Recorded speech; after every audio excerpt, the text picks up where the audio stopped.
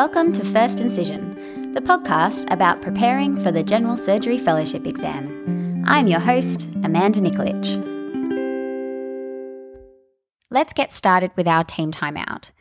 Our patient today is the Surgical Oncology module from the General Surgical curriculum. The topic we'll be covering today is retroperitoneal sarcomas.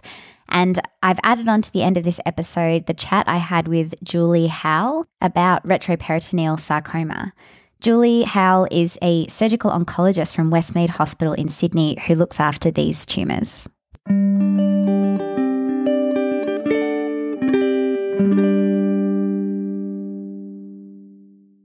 Retroperitoneal sarcomas account for about 15% of all soft tissue sarcomas, but they are still very rare. About half of retroperitoneal sarcomas are liposarcomas, a quarter are leiomyosarcomas, and the other quarter are a mix of those other subtypes. The most common presentation is that these are found incidentally or accidentally on imaging. Most patients are asymptomatic, but if they do have symptoms, it might be increasing abdominal girth, back pain, or evidence of mass effect of the tumour, so nausea, early satiety, or abdominal discomfort. And the median size at presentation for retroperitoneal sarcomas is 20 centimetres, so they can get really, really big. Most retroperitoneal sarcomas don't have metastatic disease at diagnosis. In our curriculum, it talks about understanding the regional anatomy of the retroperitoneum. So the retroperitoneum is defined anteriorly by the peritoneal extensions that anchor the transverse colon, small bowel, ascending and descending colon. The posterior aspect of the retroperitoneum is a muscular wall which comprises the psoas major and minor muscles, quadratus lumborum, obturator internus, piriformis, and the tendinous portion of the transversus abdominis muscle. Superiorly, the space is bordered by the diaphragm and inferiorly by the levator ani muscles, and laterally by the ascending and descending colon, as well as the peripheral margin of the quadratus lumborum muscles. In terms of the differential diagnoses for a retroperitoneal mass, obviously retroperitoneal soft tissue tumours and sarcomas are on the list, and this also includes desmoid tumours. Lymphatic tumours are another differential, so primary including lymphoma, and secondary, especially testicular tumours such as germ cell tumour metastases, as well as colorectal, ovarian and vesical metastases to retroperitoneal lymph nodes. Other differentials include paragangliomas, which are extraadrenal pheochromocytomas, schwannomas that can be benign or malignant, and other tumours that can happen in retroperitoneal organs, such as a adrenocortical adenocarcinoma, a renal cancer, pancreatic tumour, or tumours extending from the colon or duodenum. Some benign potential differentials include tuberculosis infections, abscesses, especially extending from diverticular or appendiceal pathology, a psoas abscess or retroperitoneal hematoma, and retroperitoneal fibrosis.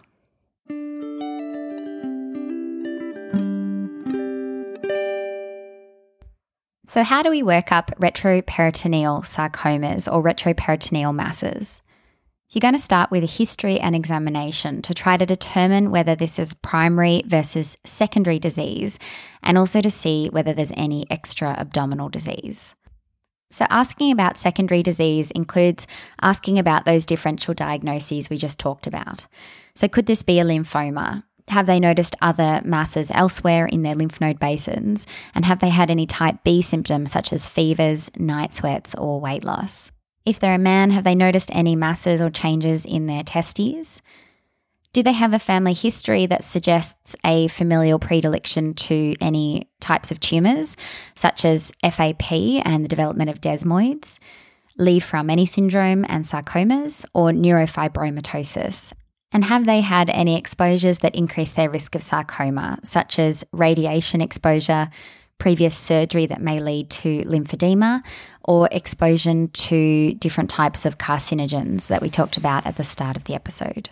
You also want to rule out the possibility of a benign pathology by asking about fevers, chills, sweats, abdominal pain, or an indication that they may have hematogenous seeding to the psoas muscle, such as IVDU or other comorbidities that increase the risk of infections.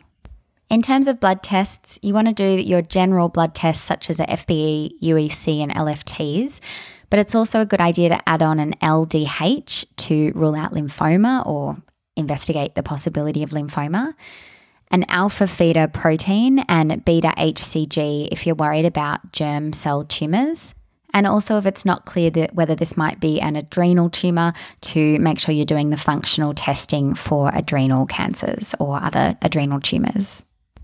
So the next step for retroperitoneal sarcomas, which is different from soft tissue extremity sarcomas or trunk sarcomas, is that usually a CT, chest, abdomen and pelvis with oral and IV contrast is used to further characterise these lesions and not an MRI. With these tumours being very large, it can sometimes be difficult to tell whether they truly are retroperitoneal or intraperitoneal. And some potential clues on the CT is that you may see displacement of the pelvic ureter, effacement or encasement of the iliac vessels, effacement of the pelvic sidewall musculature, and displacement of the rectum. And the other thing that's quite pathognomonic is like an anterior displacement of the kidney. I definitely suggest having a look at some CT scans of retroperitoneal sarcomas because they can be quite subtle, especially if they're mostly lipomatous lesions, and you may not be able to gain a good appreciation of the full extent of the tumour because it just looks like fat. But having a look at different pictures can help increase the likelihood you're going to see this in the exam if you're given a picture of one. On the imaging as well, you want to be looking generally to make sure there's no evidence of any metastatic disease. With retroperitoneal sarcomas as well, at least from the Peter Mac tutes I've been to, it seems like they would consider a PET scan more frequently than they would for peripheral tumours. Mostly I think this is because the most common tumours are liposarcomas, and these will often have a dedifferentiated segment. So they're mostly fat, but then there may be a solid component. And determining the most PET-avid part of the tumour helps to guide the biopsy. MRI is sometimes used for retroperitoneal sarcomas, but definitely not routinely. You can use it if you're worried about the anatomic relationship of the tumour to adjacent organs, and also to look for liver metastases. The other thing to consider is if your operative plan might include a nephrectomy, you need to do some functional renal imaging, such as with a MAG3 or a DMSA scan, in order to determine that the other kidney is functioning. At this point, again, you should be referring the patient to a sarcoma centre because, as we've already talked about, these patients should be managed at a specialty centre. The question is, from here, whether a biopsy is required. And to be honest, I've heard different opinions about whether or not you definitely need a biopsy if you're planning on doing a resection anyway. In general, I would say that a CT-guided core biopsy would be important for preoperative diagnosis of the tumour, what type it is and its grade, because that may influence your treatment. Another indication for a biopsy would obviously be if the tumour was not resectable in order to guide adjuvant treatment. A biopsy should be done at a specialty centre, and it should be a CT-guided core biopsy and not an excisional biopsy. And the sarcoma service will guide where the biopsy should be performed. That both takes into account the risk of tumour tract seeding and also trying to target the area of the lesion that's most likely to give you the correct pathological answer, which will be guided by the radiology and the PET scan. The other important reason to do a biopsy is that some of the differential diagnoses we've talked about don't need surgery, such as lymphoma. So obviously you want to tailor your surgery to the type of the tumour, and you can't always tell that from the imaging. And the other interesting thing we've already talked about is that for a lipomatous lesion, we can do that special testing, the MDM2 FISH testing, which will be able to differentiate a simple lipoma from a well-differentiated liposarcoma. The TNM staging system for retroperitoneal sarcoma is basically the same as for soft tissue sarcomas elsewhere. So the T stage is based on the size of the tumour going up in 5 centimetre increments. The N stage has to do with nodal metastases, present or not, and M with distant metastases. And they also have the same grading consideration as for extremity sarcomas, so grade 1, grade 2 and grade 3, which is based on the differentiation, mitotic count and necrosis score. Interestingly though, most retroperitoneal sarcomas are very big, so the T stage doesn't really play into it, and most of them don't have any nodal or distant metastases. So the real determinant of the likely prognosis for the patient more has to do with the grade of the tumour, with low-grade tumours having a much better prognosis and high-grade tumours having a much poorer prognosis.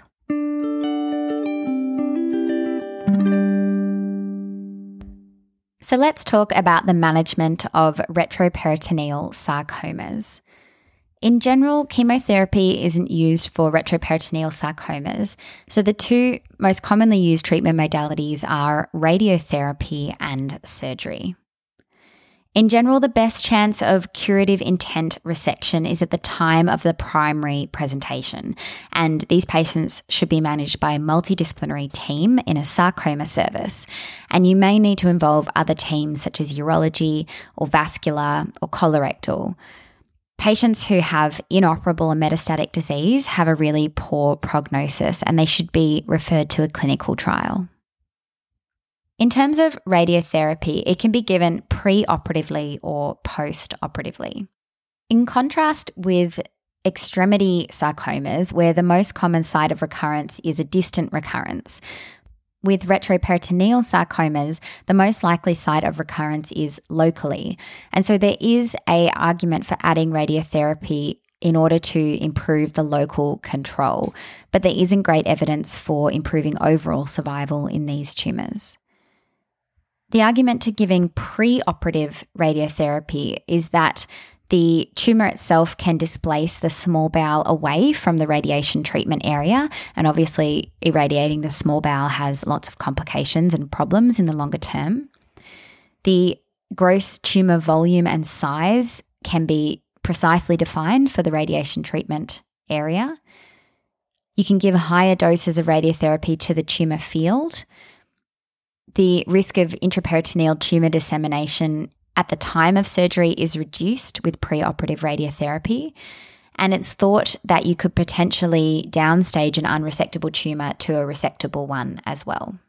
It does seem like it is a little bit controversial though, and obviously giving pre-op radiotherapy has higher wound complications.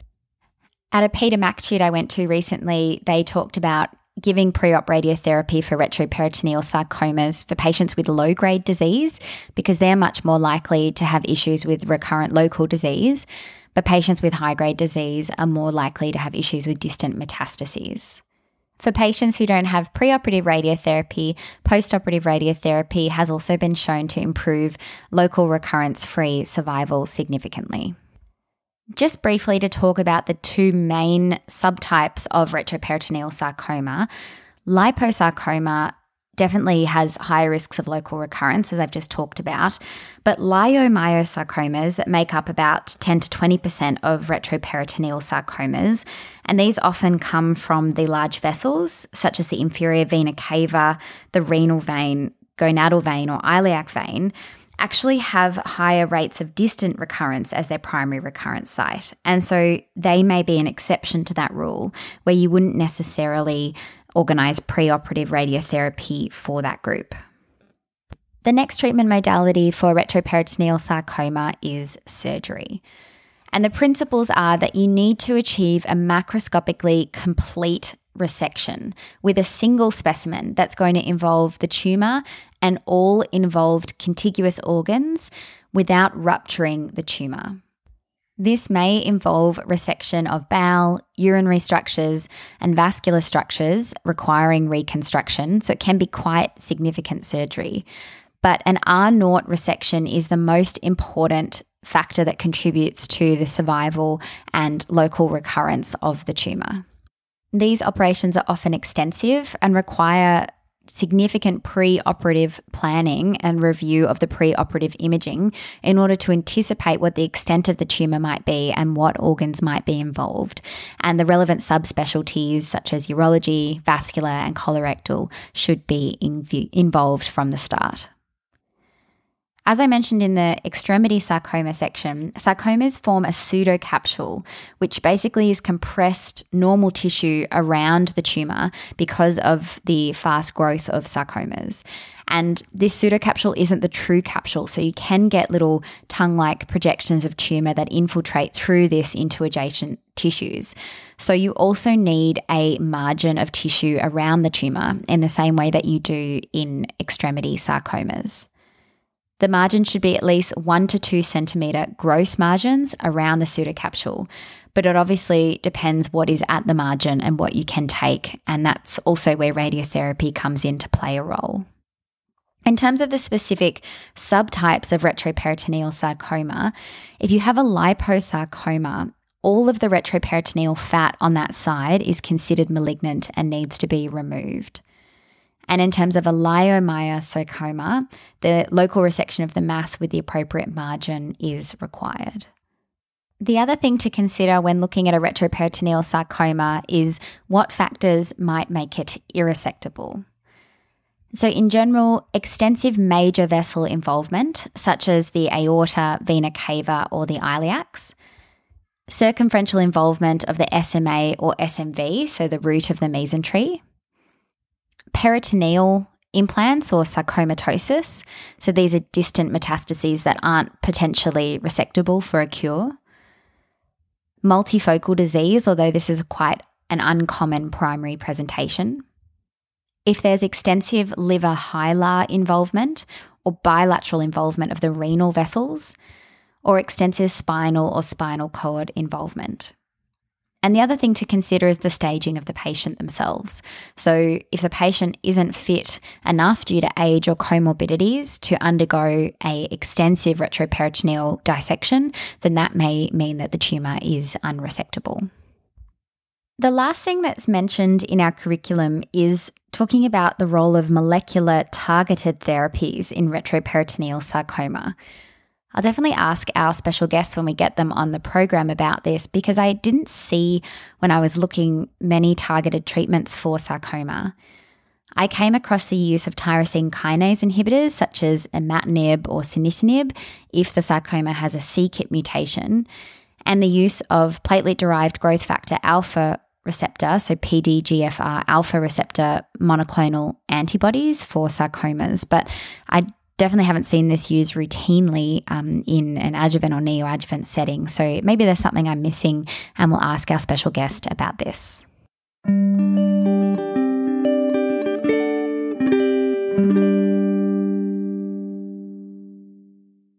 Patients who present with metastatic sarcomas have an overall poor outcome. Treatment is usually palliative and typically consists of single-agent chemotherapy. In terms of liposarcoma, the first-line therapy is anthracycline-based chemotherapy. And for leiomyosarcomas, doxorubicin or ifosfamide have been demonstrated to be the chemotherapy agents of choice. Saying this though, the response rate to systemic chemotherapy for sarcomas is somewhere between 10 and 25%. After resection of a sarcoma, patients have a high risk of recurrence, both locally and distantly.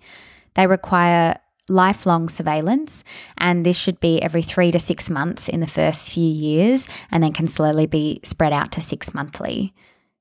There is a role for metastatectomy for isolated lung metastases, but I think this is outside of the scope of our exam.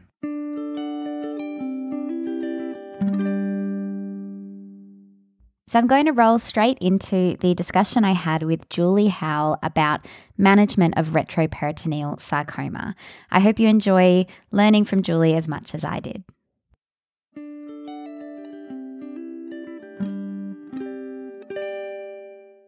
In terms of retroperitoneal sarcoma, my first question is, when would you suggest that we biopsy a retroperitoneal mass?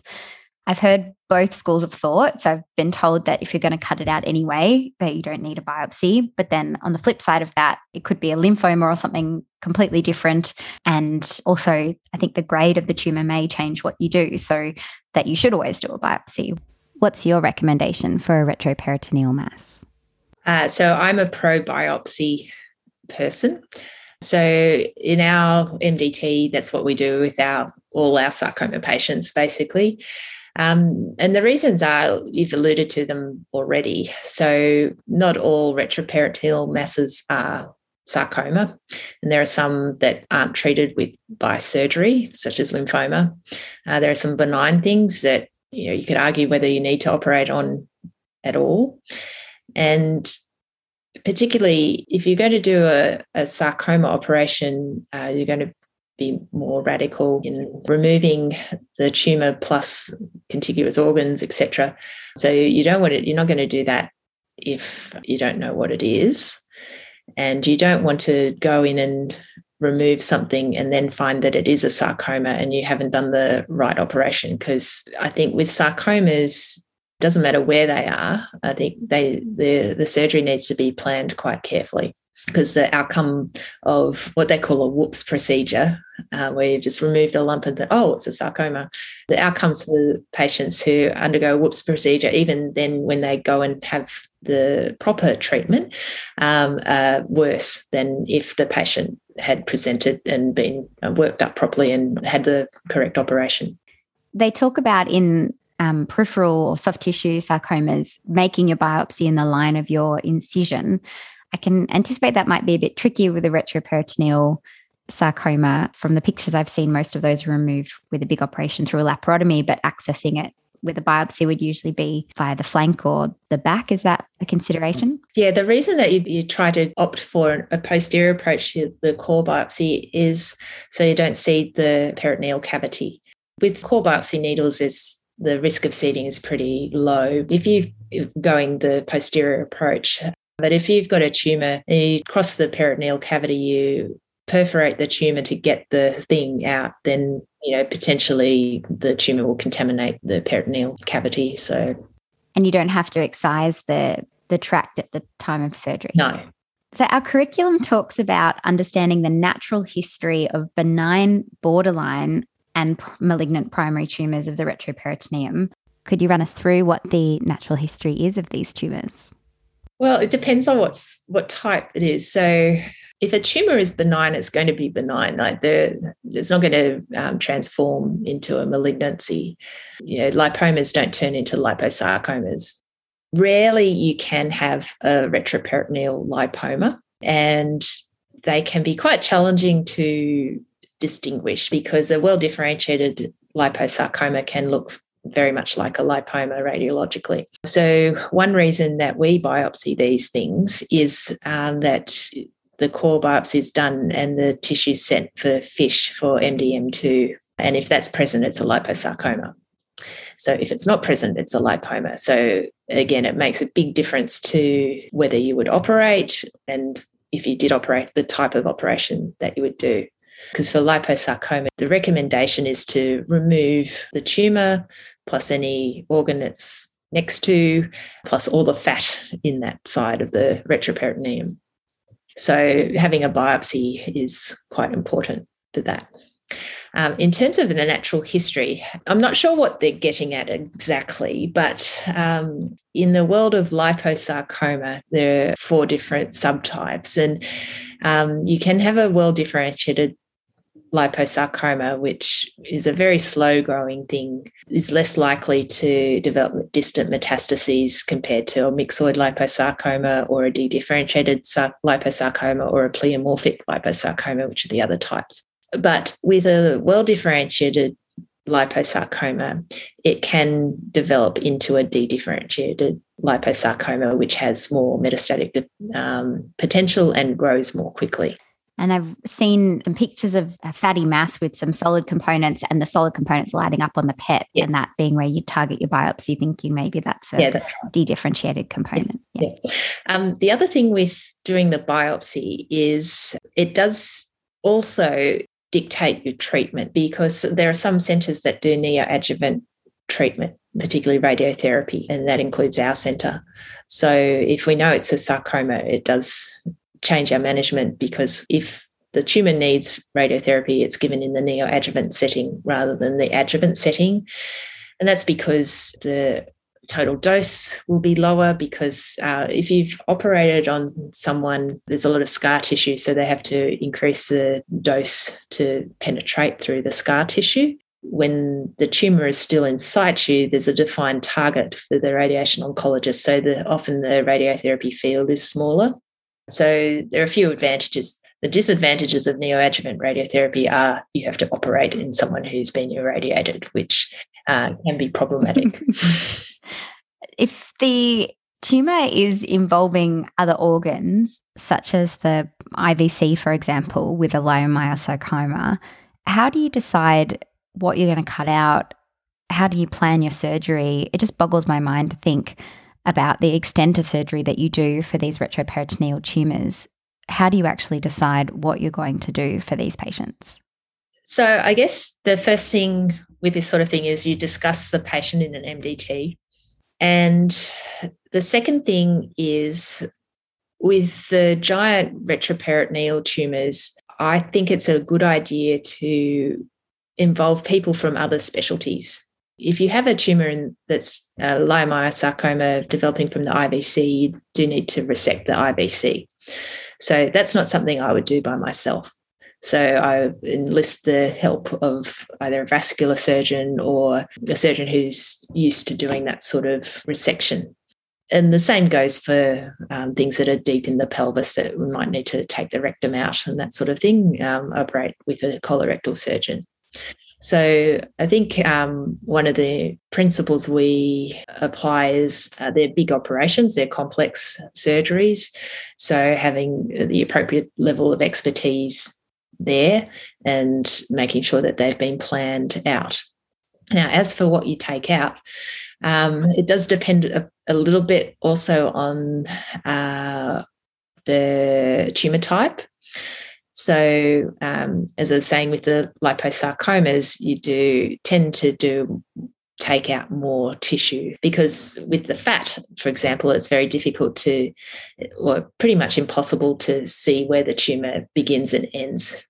In terms of the well-differentiated component, it's quite easy to see where the D-diff part is, because it's a firm part, it looks like a tumour, and it's in this sea of fat. So, and where does it start and finish? Because the problem with liposarcomas is local recurrence. And they can recur where you've removed them from, and they can recur at other points in the abdomen as well. And sometimes it's appropriate to resect blood vessels along with the tumour. So particularly if it's arising from a blood vessel, so if it's a leiomyosarcoma, you do that. More with the liposarcomas, they tend to, unless it's actually invading the vessel, we tend to just peel them off the vessels. But often we need to remove a kidney. So as part of the workup, you need to make sure that the other kidney is functioning adequately. So say you've got a left-sided retroperitoneal liposarcoma, often I will take out the spleen, the tail of pancreas, the kidney, sometimes the left colon as well. So they be quite, removing a lot of things. Yeah. And does the radiotherapy reduce the risk of the local recurrence? Yeah, that's the rationale for doing the radiotherapy. And there was a recent trial called the STRASS trial, which looked at the use of neoadjuvant radiotherapy in retroperitoneal sarcomas. And there are a lot of problems with the trial because there was quite a mixture of different tumours, and the results are a little bit difficult to interpret. But most people would agree that it did show some benefit for the well-differentiated liposarcomas. Whereas for tumours such as leiomyosarcomas, they have a higher distant metastatic potential. So the argument for radiotherapy is not as strong, although it depends. They're sort of discussed on a case-by-case basis. In the sarcoma part of our curriculum, there's a comment about understanding the molecular biology of the tumours and the targeted therapies. I did a little bit of a deep dive into this and I came across tyrosine kinase inhibitors for their c-KIT mutations, but I couldn't really find much else in terms of targeted therapies for sarcomas. Am I missing something? Is there a whole field of treatment that I just haven't come across? There's probably not a lot more than what you've already read. The problem that's for sarcoma patients is the majority, there's no really effective systemic treatments. And chemo is given, but the survival's not great. In terms of targeted treatments, approaching patients as to whether they should have systemic therapy or not, it does depend on the tumour type to some extent. So if you have a well-differentiated liposarcoma, chemo won't be useful for them. Whereas a high-grade leiomyosarcoma, the benefit would be greater. So that would be the sort of time where you would consider someone for that.